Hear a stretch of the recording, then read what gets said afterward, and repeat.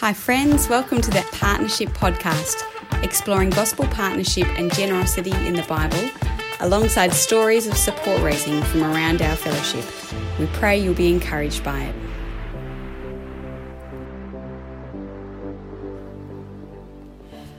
Hi everyone, and welcome to our 7th episode of Season 2 of the Partnership Podcast, and thanks Phil for joining me again today. You're welcome, Kat. We're talking today about 1 Timothy 6-19, the end of Paul's letter to Timothy, where he weaves together these warnings and commands about money and generosity with a beautiful worship of God and talking about God's command for Timothy's life. We're going to pray, and then Phil's going to read it in a couple of chunks, chatting and chunks of reading interspersed. So let's pray together. Majestic King, you are the blessed and only sovereign, King of kings and Lord of lords. You alone have immortality and dwell in unapproachable light. To you be honour and eternal dominion.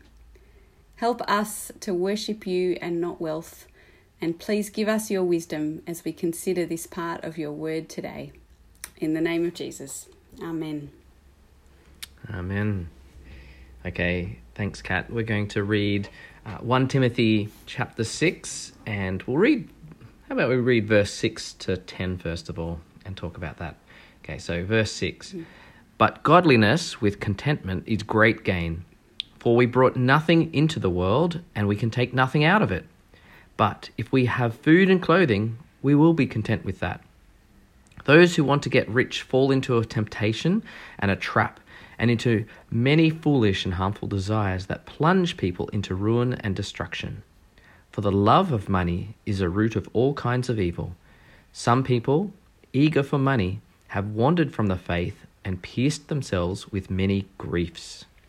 So I'm always so struck by this, that Timothy, in all that I know about him through the New Testament, doesn't ever seem to be someone who is prone to materialism or greed. I'm not sure I would have thought that Paul needed to give him such a strong warning, but I take it that the risk to teachers of the word of falling into this trap is so great that it's worth reinforcing it. And especially since there'd been been so many false teachers around who were falling into this trap, loving money and greed, and wandering away from the faith because of it. Yeah, I take it to be that because it's Paul telling Timothy, and he's the one tasked to teach others. He's got that responsibility. So any teacher there, and exactly as you say, I think in contrast to the false teachers, to be a true teacher, it's to handle money rightly, because we all have to make use and deal with money, but it's having a right approach towards money that's important. And Paul talks about that right approach being godliness combined with contentment. And always makes me laugh, because I think Paul's got a pretty low bar for contentment here. As long as we have food and clothing, we'll be content with these. I might have added shelter as well, but Paul was a tent maker, right? So maybe he felt confident to be able to make his own shelter, even if he had nothing provided. I don't Clothing. know. But I think in either case, the level at which he feels like you could be content with what you have materially in the world is pretty low. And I think it's really helpful for us to keep considering, especially in our culture and the huge amount of material possessions that we have, to keep considering how to actively cultivate contentment. My kids sometimes, when they're casting around to things to thank God for, they're like, and thanks God for electricity, or things like that. But I just think there's something really great about that. Genuinely giving thanks for lots of the basic material goodnesses we have in our lives. And it's doubly important, again, I think, for ministry workers in light of this passage, to make sure that we are not being trapped, or, there's pretty strong language, falling into temptation, trapped by senseless and harmful desires, that plunge people into ruin and destruction. It's a root of all kinds of evil to love money, and people can wander away from the faith, pierce themselves with many pains. It's a pretty strong argument to make sure that we are worshipping God and not mammon, I think. It's a real spiritual battleground, I think, is what Paul's saying to the question of how we handle money. Yeah. And I feel it's really apt, as you said, in our day and age where, you know, the standard of living is rising, but there's a simplicity, a simple lifestyle, and it's what is great gain. There's a immense profit to be had, and it's not with the finances, but it's living a contented life. Yeah. Yeah. Shall we continue? That'd be lovely. Thanks, Phil. Okay, so verse 11 to verse 16 now of 1 Timothy chapter 6. But you, man of God, flee from all this and pursue righteousness, godliness, faith, love, endurance, and gentleness. Fight the good fight of the faith. Take hold of eternal life, to which you were called when you made your good confession in the presence of many witnesses.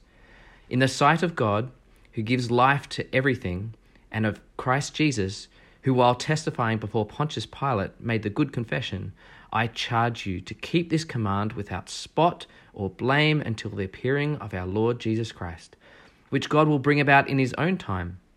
God, the blessed and only ruler, the King of kings and Lord of lords, who alone is immortal and who lives in unapproachable light, whom no one has seen or can see, to him be honour and might forever. Amen. Amen. I think this passage, these verses, I kind of expect Paul, after he's been talking about the love of money and being content, with godliness and with the material possessions that God gives us, kind of expect that contentment was a sufficient protection or rejection of the love and money. But in Paul's mind, when he talks about how to shun all of those things, the opposite that he wants Timothy to run to is not just in the same plane as money, kind of like, money versus generosity, loving money versus generosity, but loving money versus pursuing righteousness, godliness, faith, love, endurance, gentleness, fighting the good fight, taking hold of eternal life, worshipping God, keeping his command. I just think it broadens out.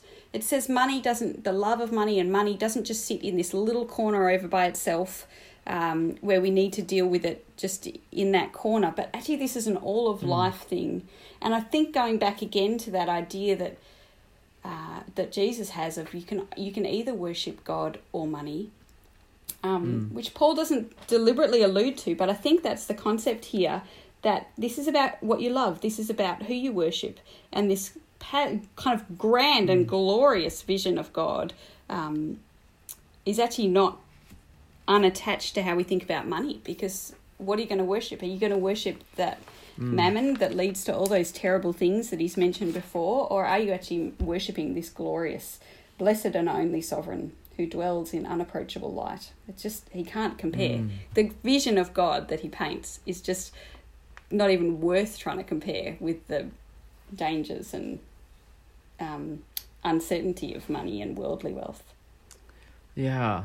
And what strikes me as well, in addition to all that, is the fact that that link once again between spiritual and physical. It's the way to deal with physical is to kind of focus on spiritual, but it's not just that. It's like, as you said, holistic, all of life, to bring those kind of separate compartments that we like to kind of, as individualistic society, like to segregate. But here it's a wholeheartedness in all of your life. And to encourage others as well to be on that same pathway.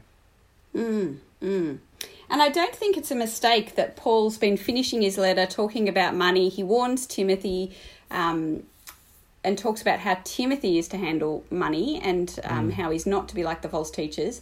And in the bit that we're about to come to, he talks about what Timothy's to teach others, and in the middle he has this glorious vision of God and kind of charge to Timothy. And I think they're all connected. It's not as though he takes a break from talking about money and what we worship to talk about something different. I think it's all part of the same flow of thought for Paul. Yeah, and it's kind of, I think that idea that you're mentioning about worship and what has mastery over you, like it's interesting how he talks about Christ Jesus, on earthly life, testifying before Pontius Pilate, in this sense of before others in this court of law, and then this majestic vision of God, the grand ruler that you present yourself before. There's a certain accountability how you conduct your life. Yeah, that's great. Shall I read the final section? Yeah, thanks. Okay, so from 17 to 19 here of 1 Timothy chapter 6. Command those who are rich in this present world not to be arrogant, nor to put their hope in wealth, which is so uncertain, but to put their hope in God, who richly provides us with everything for our enjoyment. Command them to do good, to be rich in good deeds, and to be generous and willing to share. In this way, they will lay up treasure for themselves as a firm foundation for the coming age, so that they may take hold of the life that is truly life. Such great, dense verses. Lots to be said. Yeah, that's right. I think the first thing to say is just really, Paul's talking about those who in the present age are rich, and I think probably lots of our students would not, and even our potential, our partners would not always feel like that's us. But I think actually, it can be really helpful with students or others whom we have the privilege of helping them to think through these things, just to realise how rich we are. And I think particularly in Australia, when we're, the cost of living is, people are feeling the pinch, and yet really helpful for people to keep having a global perspective on how wealthy we are and the kind of riches that we have in Australia. And, both historically and in comparison with the rest of the world, to keep understanding that when Paul is talking about to those who are rich in the present age, he is talking to many, many of the people who we know and who are in our Christian networks and church circles and things like that. Not everyone, but a good number of people. And most uni students would be in that bracket as well. Yeah, and he says there, command those. It's quite a strong sense of authoritativeness. Yeah. It is. He repeats it, verse 18 as well. Yeah. Yes. And I think, again, he just so nicely identifies some of the issues that we could fall into if we have lots of worldly wealth, to be being proud, like we just have, or haughty. We have such a, so much more capacity if we've got lots of money and ability to achieve things with it. And the temptation to set our hopes on the uncertainty of riches, like it really is that spiritual concern for where is our hope? Like, what are we looking forward to? What are we, what's helping us to persevere? What are we clinging to in the future? Not setting it on the uncertainty of riches, but rather on God, who richly provides us with everything for our enjoyment. And it's such a nice play on the word riches throughout these verses, that we're not to set our hopes on the uncertainty of riches, but on God who richly provides. It's not a contrast between a godly perspective that's like this enforced poverty, but a much more nuanced, actually, God has richly provided us with all kinds of things. It's like that contentment idea again. Actually, God's provided so much, and there's a richness in what he's provided, even while the worldly riches are uncertain. Yeah, I like all the contrasts that just flow through this passage. It's interesting as well why Paul chooses to, conclude his section with this, because, it seems like such a temptation, in this very present age, as you said, and I think it speaks to a lot of us about, to not put our hope in the wealth and come back to that. Who's your true master? Who will you worship? God, who provides everything. And as you said, he's not stingy. He's richly provide us for our enjoyment. It's not just the clothing and the food, as Paul says, but everything comes to us from his hand. Yeah. Yep. And what we're to do with it, to be good, to be rich in good works, again, that kind of play on rich, it's a richness in good works here. But to do good, to be rich in good works, to be generous and ready to share, it's not just you need to hand off your money, that'll do it. But it's such a much more fuller picture of the generosity on every level of time and good works, of effort, and being ready, like a readiness of heart to share. And again, there's that sharing language that we see so much about with talking about generosity in the New Testament, just that it's a fellowship, a sharing, a taking part with each other. But here, I find this really interesting. Paul's talking about the treasure of a good foundation for the future, which sounds really similar to, and is presumably picking up on Jesus' teaching about treasure in heaven. But I think actually here it's broader. So Jesus talks about giving to the poor to gain treasure in heaven, make purses for yourselves that won't wear out, give alms. But Paul here has a kind of wider view of how to store up treasure in heaven. He's, yes, giving money, but also good works and your heart attitude, being ready to share. And I think if we just had Jesus teaching about treasure in heaven, I'm not sure that you could say giving to ministries like ours would necessarily kind of qualify. It's not giving to the poor. But here I think this wider vision of how you gain treasure in heaven, what that treasure of a good foundation for the future, the eternal future, I think it does include, giving to ministries like ours. So I find this a significant verse for that reason. The eschatology of our giving. Yeah, that kind of kingdom investment, it's, very holistic nature to it, but it's also, as you're saying, quite broad in how we go about it and who we're giving to. Yeah. And I think there's lots more that could be said about that, the kind of eternal life, the eternal benefits, which all go to the person who's giving, I think. There's nothing here about the person who's receiving the gifts when we're being generous, but those who are giving get all the eternal benefits, even if we have the benefit now. But there's such an entwining in these verses of taking hold of the life that is really life. It's kind of like the charge to Timothy earlier, to take hold of the eternal life. The sense in which actually being generous like this, the way that we handle our money, is actually really entwined with the nature of salvation and gaining eternal life. And I take it it's not that that's how we earn it, but that actually part of what it means to receive eternal life is to become a generous person and to be this kind of person who's storing up the treasure of a good foundation for the future. And I just think that's a really beautiful image of generosity and salvation and, taking hold of the life that's really life. It is beautiful. Okay. Well, thanks for that, Kat. That was a very helpful discussion. I'll finish in prayer, shall I? That would be wonderful. Thanks, Phil. Oh, Heavenly Father, King of Kings and Lord of Lords, immortal and invisible, we really praise you for this word today. We thank you that it speaks to our heart. And what are we truly worshipping? Who is our master?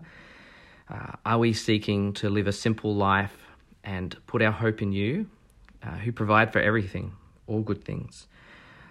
How to handle wisely our wealth and how to share with those others.